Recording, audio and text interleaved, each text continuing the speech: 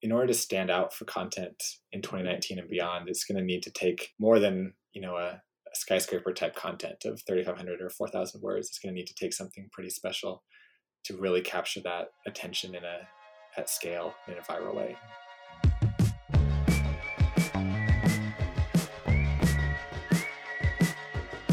This is Regrowth, and I'm Matthew Kammerer. Today, I'm chatting with Kevan Lee, Buffer's VP of Marketing. Buffer's content is well known in the marketing world. So much so that content marketing is Buffer's key growth channel.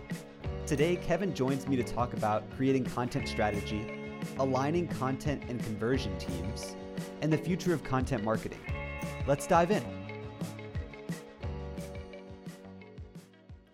Buffer is well known for content marketing. Can you share how you started off at Buffer? Yeah, I joined as I guess I was the second marketing hire at Buffer. So there was one other person who joined a couple of weeks before me, and then our co-founder was running marketing at the time. And I joined as a content writer. So I was writing, at the time it was 4 or 5 blog posts a week for our blog about social media. Mm-hmm. And the two of us, the new hires, we were fully content focused. So our whole marketing team was pretty much 100% content marketing back in the day. And then we've evolved from there. That's awesome. I was actually just looking at my Buffer profile. I see I joined in August of 2014. Unless I canceled at some point and rejoined, but it looks like I started paying right around the same time you started. Oh, that's great. I'm not sure if I had anything to do with that, but thank you for... It's direct correlation to your blog post for sure. I hope so. Thanks. So what does content marketing at Buffer look like today? Yeah, it's come a long ways, and I'm grateful for the folks we have on our team who have helped to take us there. So we do still have the main blog, and content is still our main marketing channel, our main marketing strategy. We have the main blog, which is the social blog, and it includes all of our social media related content. And then we also have a blog that we call the open blog, which is about workplace culture, team experiments, kind of an inside look into Buffer. And those have been our primary blogs for a very long time. I will say there's been lots of pivots along the way. When I first joined, we pivoted like a week after I joined. So I was writing much different content than I thought I was going to be from day one, just about. And our more recent pivot has been to, I guess, divide the blog or be more disciplined about who we're writing for on the blog. So we've taken this approach of, we believe that there's 2 different types of audiences that our content serves. One of them is, I guess, the kind of like the early learners or the people who are looking for one specific problem to solve, and they'll come to us through Google search. And we call this our library content. So they're looking for a single how-to guide, and then they'll jump off to go do other stuff. So the other audience would be those folks who are looking for more strategies and case studies and news and trending topics and what's happening now and today. And so it might not be evergreen content from our side, but our bet is that it's content that will bring people back and ideally bring back the types of users who become quality long-term customers for us at Buffer. So now we have a library in addition to our social blog. And how do you make the decision on how you split that sort of content? Yeah, we've done a lot of analysis and research into how our content is consumed. And so what that looks like is going into Google Analytics. At the moment, I believe before we made the switch, it was about 80% of our traffic came from search. And a lot of that was long-term evergreen posts that have been around, 4 or 5 years since I wrote them back in the day, even. Mm-hmm. So that stuff has been just very long-term, very sustainable, high-quality content for us, which has been great. And we noticed that the bounce rate's awfully high on that. We noticed that new versus returning visitors, our percentages are very different there. And so just seeing the mass of one particular content type was pretty illuminating for us. We also did some surveys of our subscribers and found that there was, I guess the people who subscribe are interested in different content than those who come for one thing and leave. And so we realized there really were 2 different audiences here and 2 different types of content. And so then we started off with just some lean experiments. If we cover this particular topic, I think we covered F8 one time, just like 3 or 4 posts about F8 one week. Mm-hmm. And that did pretty well. We covered some breaking news, like Instagram had lots of new features rolling out. So we'd cover those things when they would come out. Did a couple of different case studies, like very specific tactical blog posts. And those all seem to resonate with kind of like a test group of folks that we seek their opinions on. And so that gave us the confidence to go, I guess, lean a bit further into it. Is there a different way that you approach those content types in terms of lead generation? Like, how do you get those library users to stick around and come back, for example? Yeah, we don't. we we have come to terms with that. I think our philosophy with that, it's a very trusting philosophy, and I don't know how much trust makes sense to include with like traditional lead gen and demand gen, but um, our goal is to build a bias for Buffer, and in order to do that, we want to deliver value to folks when they need it, where they need it, and so we're totally fine with someone coming to our blog, reading something, and leaving, and us not having any way to bring them back. We don't even. I mean, we have some, like Facebook pixels and other elements that we can use, but we choose not to. In fact, I believe with GDPR, we even took some of those things away recently because we weren't really utilizing them to any extent.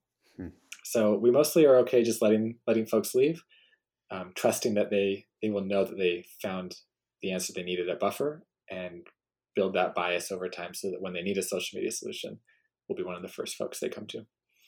That makes perfect sense. So outside of the bias building, which I think makes a lot of sense, and I've sort of experienced that through my own consumption, are there any pieces that are demand gen focused?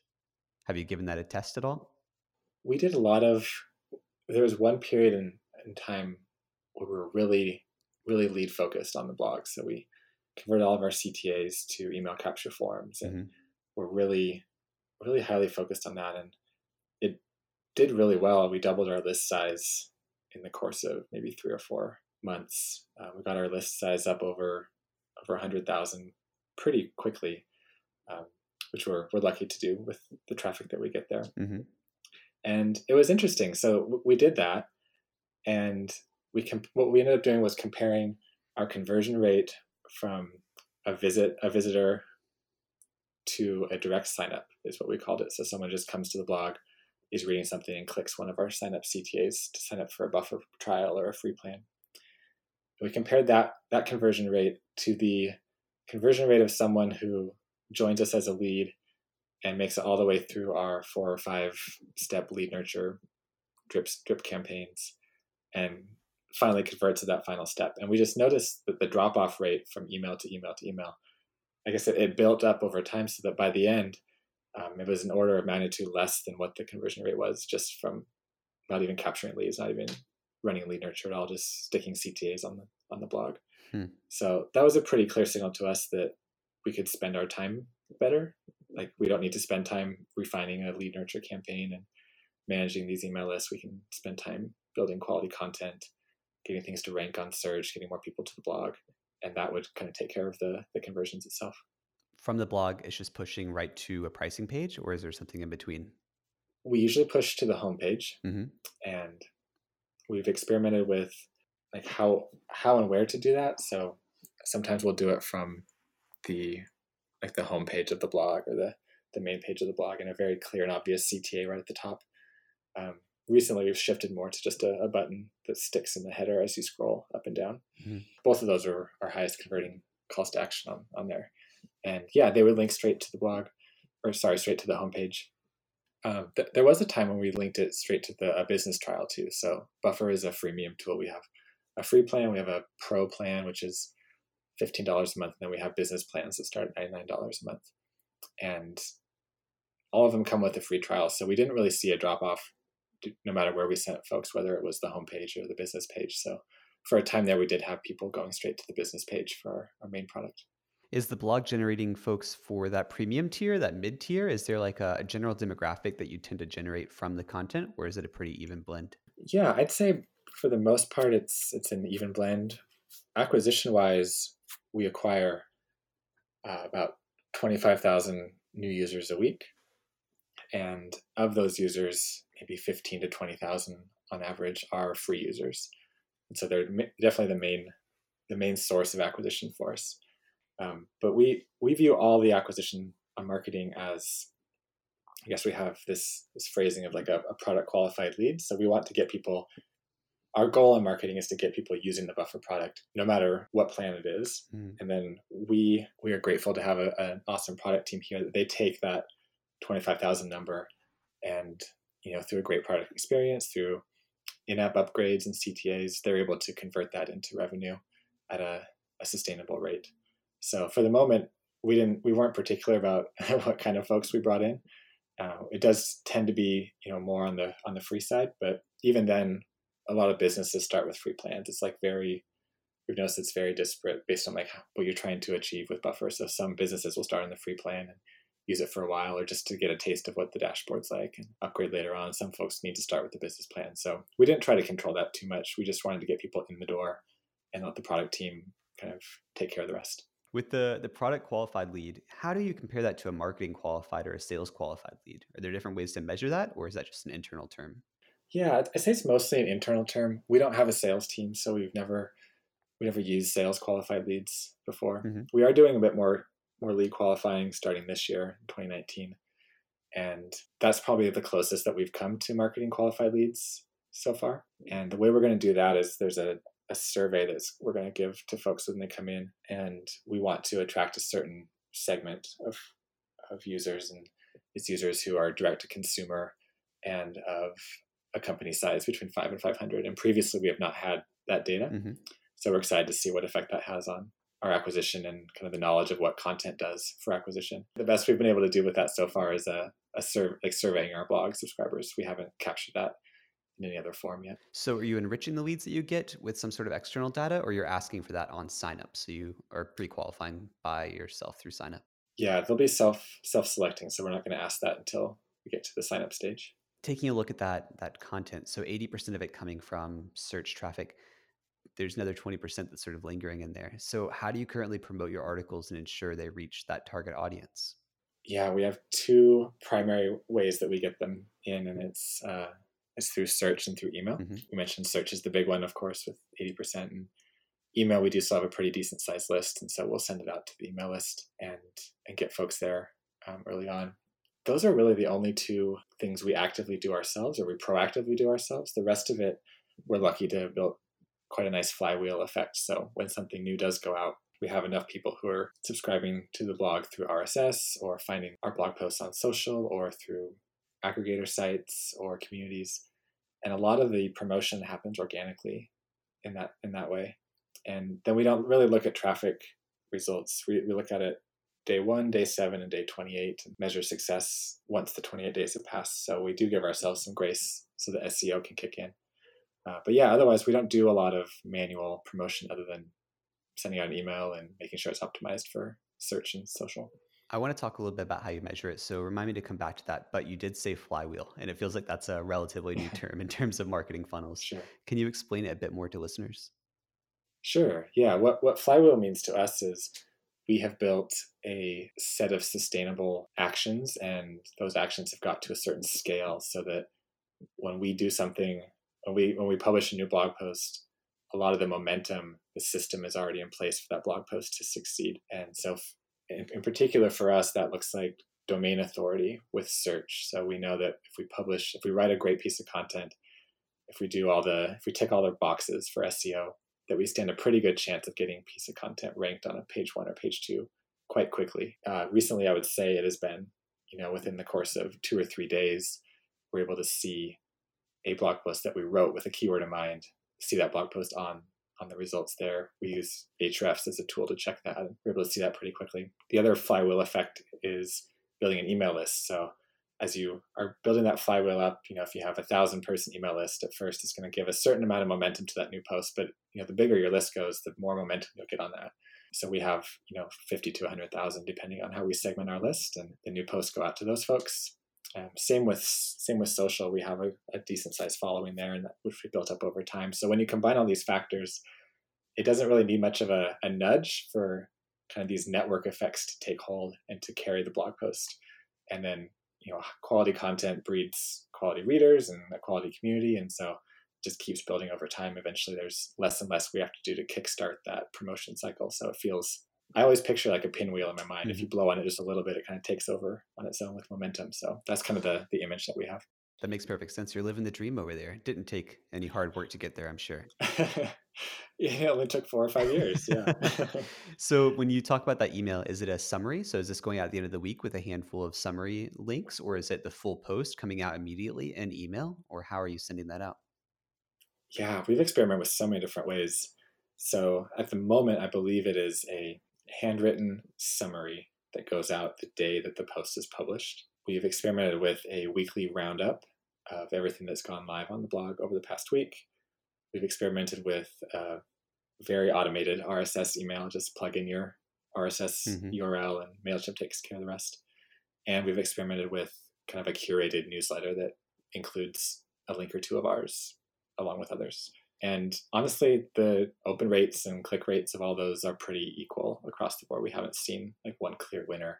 We're doing the manual, write a quick recap, send it the day of, more just for kind of branding. We want to be personal and unique and timely and helpful and all these things. So it hasn't been metrics driven. It's been more brand driven for us. You picked the most time intensive method because there's no metric advantage. I understand. Yeah, there's a clear brand associated with it, and it's not due to a lack of hard work. So that stands out. Yeah. Do things that don't scale, right? Yeah.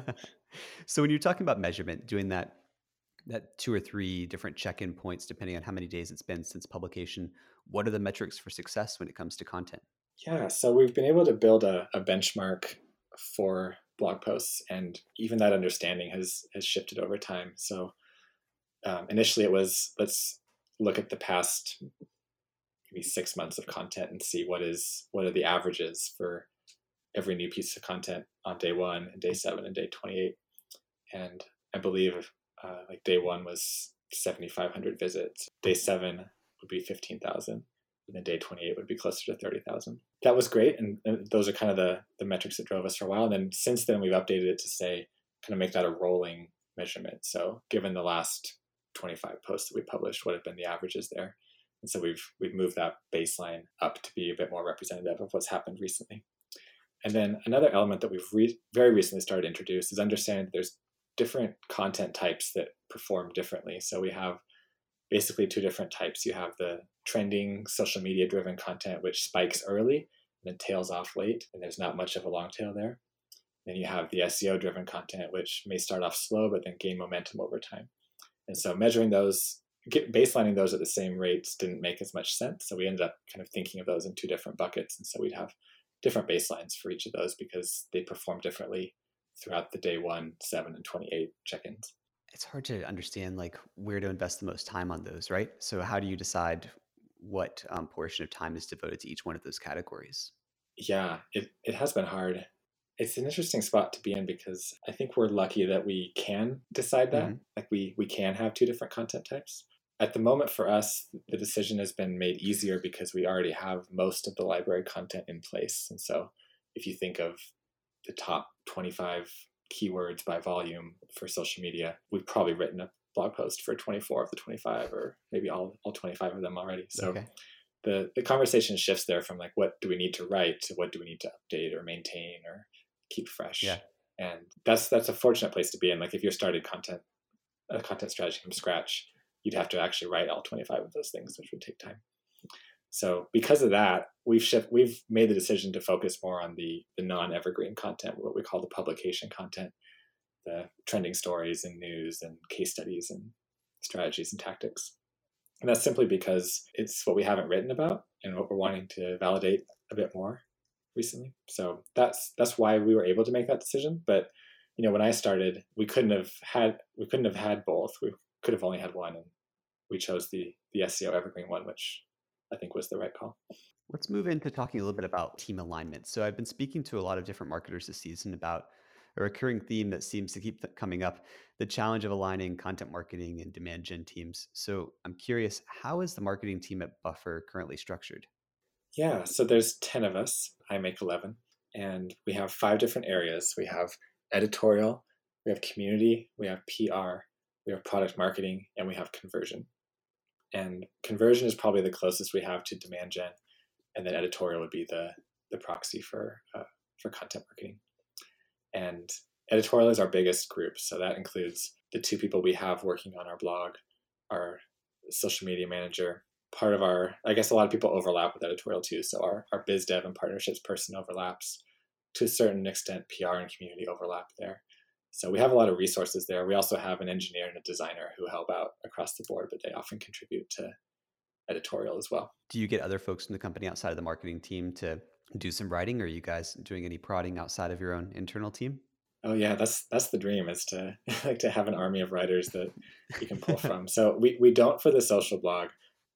At the moment, I'm running our open blog, which is our workplace culture and team Mhm. experiments blog. And I am fortunate that, yes, people will write for that one. It's a lot of me noticing something cool that maybe our advocacy team is doing or our people team is doing and saying, that would make a cool blog post. Would you mind writing about it? So they've been very, very good to me to humor me with some of those requests.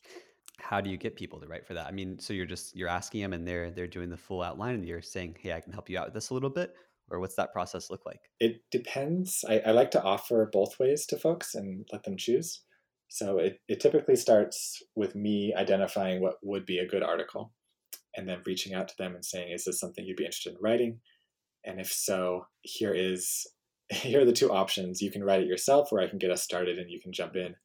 Either way, I need it done by this date. And so usually like the deadline pressure is enough to have them say one way or the other. If it's too much pressure, they'll probably choose, maybe I can start with it and they can finish it. But yeah, I like to leave it up to them just based on what their comfort level is with content. So when you're talking about that conversion team working with the editorial team, how close is that relationship? Are those folks sitting side by side and setting their goals in tandem?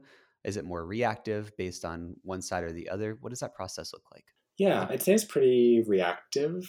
If that were the spectrum, I'd say we're on the Hmm. reactive end. We have shared goals as a marketing team, um, but those goals can be a bit.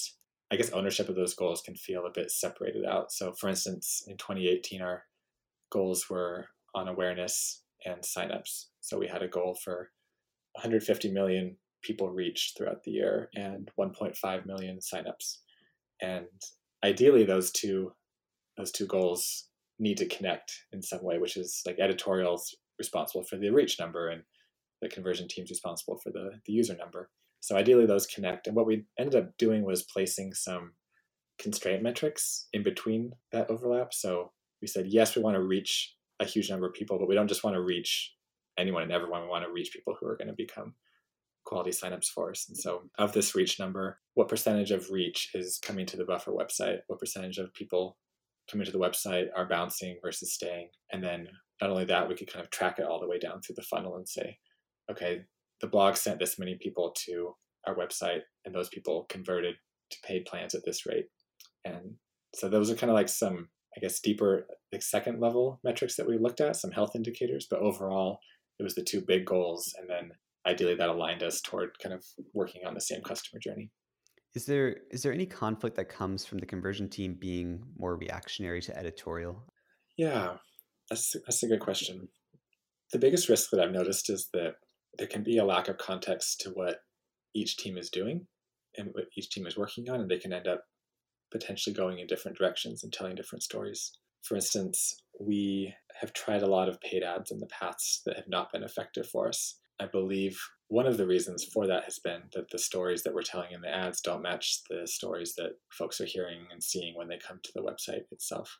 And that feels to me like a disconnect between an editorial team that is trying to get more, is trying to increase brand awareness for Buffer, and a conversion team that's trying to optimize the website for a completely different audience than Hmm. an ads audience. So I think the kind of being in those silos can cause some problems with that. So what we've tried to do is simplify our process quite a bit. We don't run as many paid ads, or if we do, we run them much more top of funnel. We run them straight to blog posts and videos rather than running them to landing pages or the homepage. And we've kind of been more clear about what this customer journey is. So we expect people to come to buffer.com through search, and a lot of it is branded keyword search. And so we'll rank for terms and we'll pay for terms there that are very brand focused. So what is Buffer app? And then we also understand that people will come to Buffer after knowing a bit about Buffer from our blog. And so it's built this stronger narrative, which has allowed us to stay, I guess, a bit reactionary or separate in that regard. But I think as time goes on, those two areas will need to come closer and closer together, and probably more of a Venn diagram than two distinct circles as it is today. So you're fully remote. How do you do that? How do you bring those two teams to sit side by side without sitting side by side? Yeah, without literally doing it. Yeah. Um, yeah, it's an interesting one. I think we've noticed it happen a bit more and more as we've expanded from this idea of content marketing to this idea of editorial. What that's done for us, at least, I think it's maybe more semantics than anything, but content marketing a lot of times can give people the perception of a blog, and editorial can, what it's done for us is expanded that to include content in general, content in whatever form, whatever we're creating basically can fit under that editorial umbrella. So one of the ways that has helped is it has allowed editorial to think, okay, we want to rank for Facebook scheduling because it's a high traffic, high volume keyword. Does that keyword, does it make sense to rank for that keyword with a blog post or with a landing page on buffer.com? Just by the very nature of that being a question to ask, I think it has helped bring those teams together, because the answer ended up being like, let's make it a page on buffer.com. And the Buffer website is owned by the conversion team. And so that has to be a conversation there. And the conversion team can think about effects that has on different funnels and add some advanced tracking there. And so it's just by the nature of that perception changing to be, what is content overall? I think that has helped us think about that more as one bigger problem or journey to solve for. And practically speaking, like there's tools and things that help us feel like we're sitting a bit closer together. But I think it ultimately is more about those bigger, where are we going? What is our strategy? The bigger questions that are going to bring us closer together, and not necessarily what we're working in or how aligned we are on tools or processes or things. I remember reading a lot about the buyback from venture capital. I'm curious, did that affect the way that you were able to set or think about or execute on strategy for the marketing side? It did not. No major change. Nothing changed. No. Did you read our marketing budget blog post? Yeah, I did. I like that carbon ads mentioned in there. I wish it was a link. Yeah. I can change that for you very easily. You're talking to the right person. That would be amazing. But to answer your question, like we don't have a very big marketing budget as it is. And so buying out investors, yes, it took a lot of our cash flow, but it didn't force us to cut into our future marketing spend in any way. And that was probably something that other companies might experience a bit more so. So it hasn't hampered us for 2019 at all with our planning or strategy. If anything, it gave us, some more flexibility and freedom to experiment with new things that we might be actually spending more on marketing than we have in the past. Where do you think content marketing is heading in 2019 and beyond?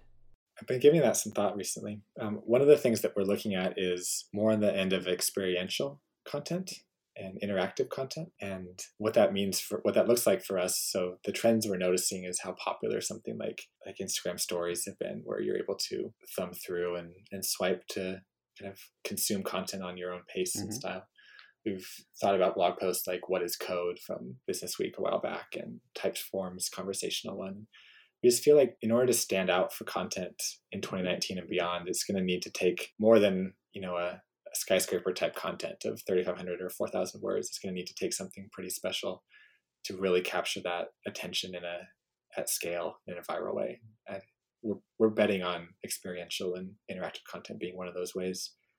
I think the flip side of that is another trend that we're noticing is this movement toward what we're calling micro content or recap content. If you look at some of these, like a website that I followed for a long time has been Pro Football Weekly, which just goes out and finds football stories and writes 100, 200 words on their blog about those stories.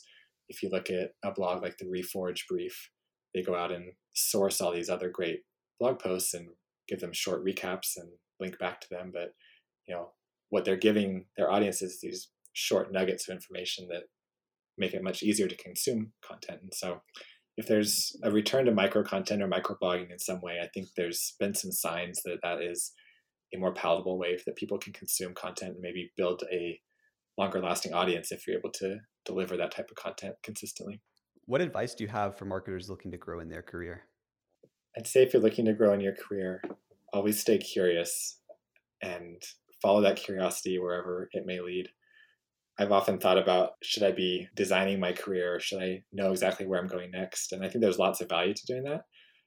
I think I've been lucky to get where I am today, not having planned or designed anything. And so I think it's been like purely a curiosity thing for me, where something interests me and I'll follow that to a certain end. There can be a lot of value for marketers in their careers if you can diversify yourself. And I think, yes, having a specialty is great, but almost having like two specialties or having, many different skills that you can bring to the table, kind of a T-shaped marketer is what we call it at Buffer. I think that's going to be the most valuable way to grow in your marketing career. Where can listeners find you? You can find me on Twitter at Kevan Lee and on my website where I write frequently at kevanlee.com. Thanks for listening to Regrowth, the podcast for B2B marketers looking to grow in their careers. We'd love to hear your thoughts on this episode. You can find us on Twitter at BuySellAds, and be sure to check out our website for more information on each season and episode.